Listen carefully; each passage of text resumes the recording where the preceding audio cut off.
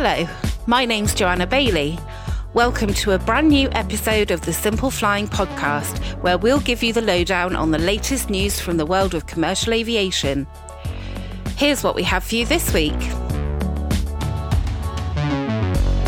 Coming up today, I'll kick off with a brief update of the biggest headlines in aviation from the past week, and then we're going to do something a little different.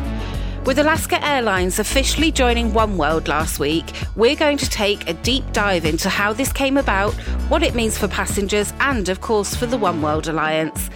To help me dive into this topic, I'd like to welcome our guest today, Simple Flying lead journalist for North America, Jay Singh. Jay, welcome to the show.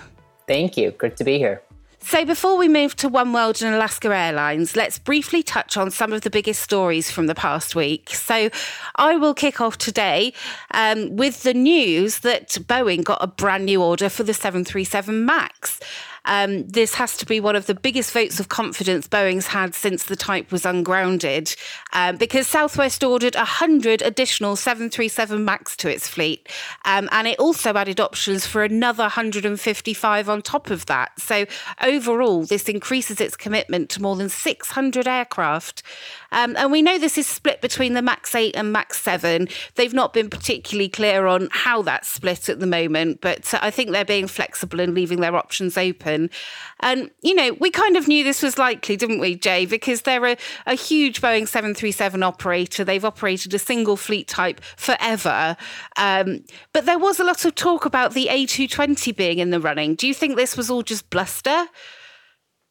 I think there was a strategic advantage into playing both manufacturers off each other because airlines obviously want the best deal. But going for the MAX, I mean, most betting markets had Southwest taking the MAX.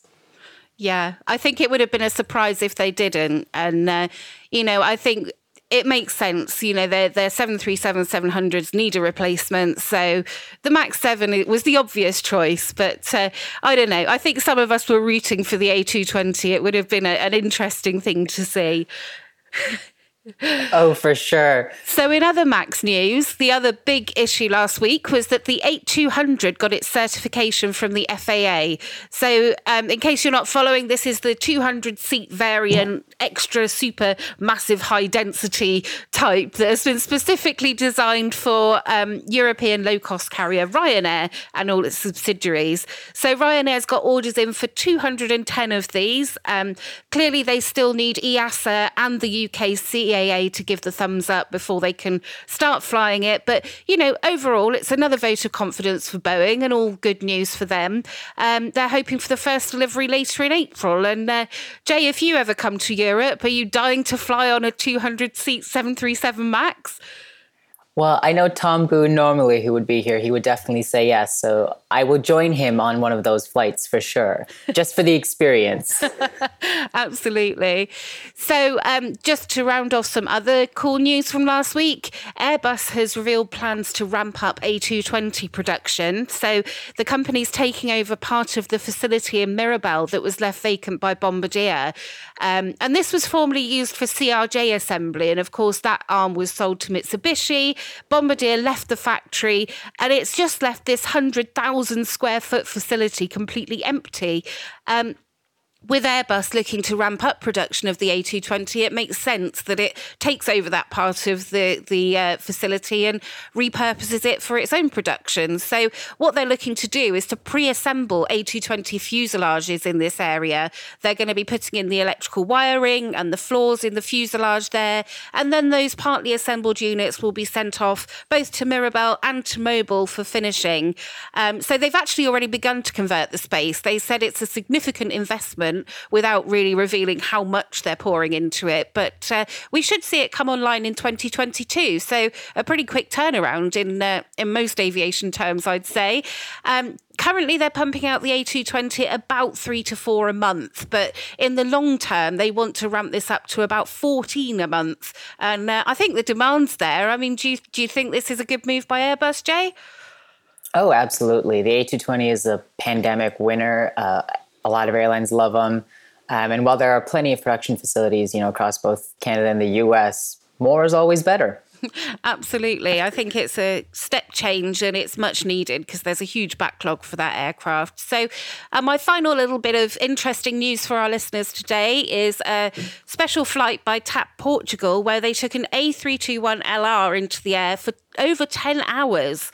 And as you know, we at Simple Flying, we love seeing how far these new technology narrow bodies can go. And we do enjoy a super long flight now and then. So TAP flew this A321LR for more than 10 hours across Africa. It went from Maputo in Mozambique to Praia in Cape Verde. It was 10 hours and 8 minutes in total in the sky. And apparently it was transporting a football team. I'm afraid I'm not a football fan, so I can't tell you any more about who was on board. But it wasn't a regular flight. It was a charter flight. So it's not the longest. It is one of the longest. I think you'll remember Air Transat flying an A321LR from Montreal to Athens not so long ago. And apparently the longest to date was actually an Airbus test flight that went from Mahe in Seychelles to Toulouse in just over 11 hours. And that flight is quite interesting because it didn't have any passengers on board, but they did stick on 162 heat-emitting dummies and a full crew of 16 to simulate real-world conditions. So, I mean, these are just really cool flights. We love chatting about them. And if this is how far the LR will go, how far is the XLR going to go? I can't wait to see. So now let's move on to what we're really here for, which is to pick the lovely Jay's brains on everything about Alaska and oneworld. So it's been over a year since Alaska first announced it was going to be joining oneworld. And then last week on March the 31st, it became official. And there was lots of excitement in the aviation community. But, you know, what is this all about? Why should we be excited, Jay? What's behind their move to oneworld and why did they do it? Yeah, for sure. For the last, 15, 20 years, since alliances have been around, Alaska Airlines has been non-aligned. They have had partnerships with many airlines, Icelandair, Emirates, American at once with Delta. And they've really held their own, especially on the West Coast. Seattle is their largest base. They have operations out of Portland, San Francisco, Anchorage, Los Angeles, and recently bigger moves in San Diego. So they've been doing just fine beforehand. But after the crisis hit, airline partnerships are becoming increasingly more important. And for Alaska Airlines, in particular out of Seattle with growing competition, they needed to have greater access to international long-haul destinations. And oneworld really provided that. Several oneworld carriers already fly into Seattle. And given some of the groundwork that Alaska already had in terms of its partners in BA and American Airlines, it just made a lot of natural sense for them to progress towards oneworld. It's interesting that they picked oneworld, and I think it is, if you look at the alliances that are out there, it is the one that's best aligned with Alaska's strategy.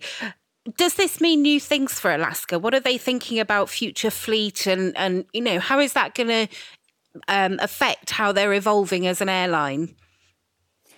They're very focused on their narrow body strategy right now. In fact, at the announcement that they were joining the oneworld alliance, their newly minted CEO, he ruled out wide bodies for the near term. The 737 MAX is the bulk of their future aircraft orders, and that will become one of their backbones.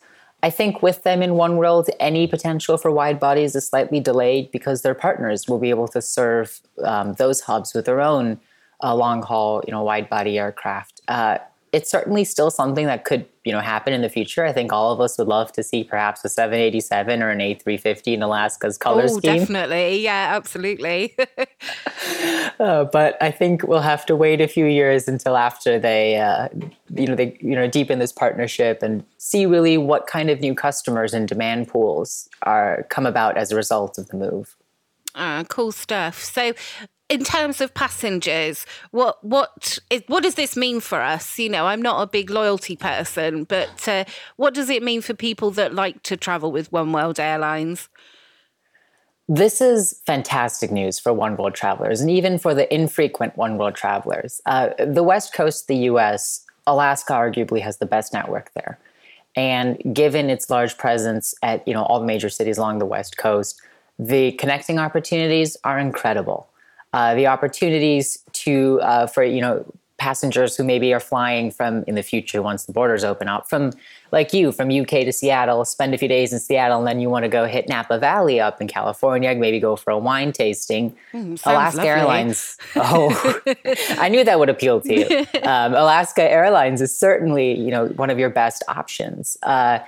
In addition, also means more opportunities to choose your connection. So if you're, a one world flyer, you want to fly Cathay Pacific or JAL maybe to Asia, and you're in Portland. Well, before Alaska Airlines joined, you'd really be backtracking over to Dallas or south towards LA before catching a Trans-Pacific flight on American Airlines. But with Alaska, you can head up to Seattle on a quick 1 hour flight. And then from Seattle, you're on a nonstop to Hong Kong, to Tokyo, or, wherever else you're willing to fly on One World. The second thing is, Alaska is a fantastic airline for seeing many remote areas in Alaska. A lot of people have fascination with the Northern Lights, and they routinely run sales to get people up to visit Alaska.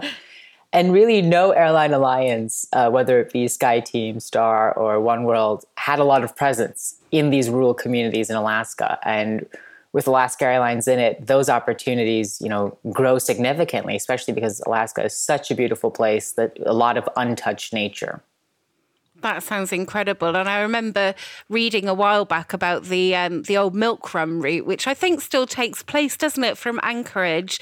And you just get to fly in and out of all these wonderful places and see these incredible vistas from the window. So definitely one that's on my bucket list, and an easy connection now with obviously British Airways and American Airlines from Heathrow. So yeah, I shall keep that one in mind when we're eventually allowed to leave the country.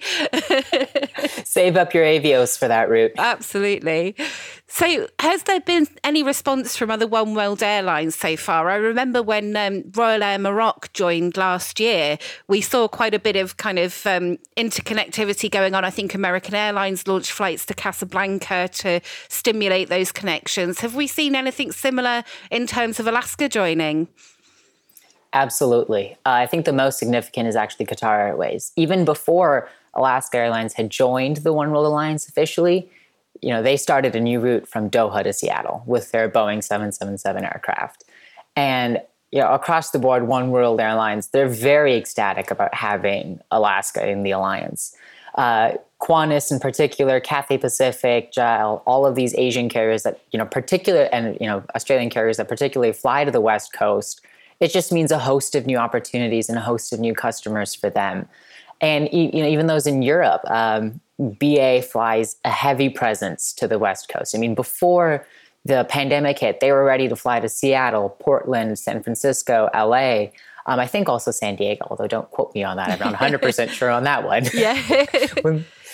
We need to get Tom in to answer that one. But, it just means a host of new opportunities and a host of new customers for all of these airlines. At the big event, where they announced that they're officially part of the One World Alliance, this big Jubilee and celebration, every CEO gave a video message. And then, as I'm sure you remember, Joe, the global safety dance. What was that all about? I mean, it was very unexpected. It wasn't on the agenda for all of us at the press conference. But if you haven't seen it, I do encourage you to go see it, because it will instantly brighten your day. Yeah, I mean, I loved the safety dance anyway, because I felt it was almost Alaska Airlines channeling their Virgin America roots and doing something kind of fun. And like Jay said, if you haven't seen it, it's airline CEOs, it's flight attendants, it's pilots, all doing the safety dance that Alaska thought up, but it's really fun. If a bit bizarre, I have to say. Bizarre is certainly the word for it, but I think it fits into the kind of Alaska Airlines, post-Virgin brand they're going for. Yeah. But the long and short is, One World Airlines are so happy to have Alaska in the alliance. I mean, it's the 14th full member, and for a while it seemed, after LATAM said they were leaving One World, that it might be the end of airline alliances. And that certainly doesn't seem to be the case. And it's great to see Qatar kind of really grasping the mettle there, because they've been the biggest critic of airline alliances for the longest time. And I mean, how many times have we heard their CEO saying they're going to leave Oneworld and they've had enough? And, you know, there was quite a lot of tension across the group. And now it really feels like they're starting to come back together again and work together to get out of this crisis. So, you know, good hope for the future, I guess. And in terms of the future, what can we expect from this partnership? I mean, can it go any deeper? What's your bet for the next airline to join Oneworld, if you like, or Alaska's future in the alliance? Well, Alaska definitely has a very bright future in the alliance. Before even joining the alliance, the airline had added plenty of new flights out of Seattle, out of San Diego, out of LA in a bid to really boost connections. And a lot of those flights, they're actually complementary with what American Airlines does. So, for example, Alaska is coming on from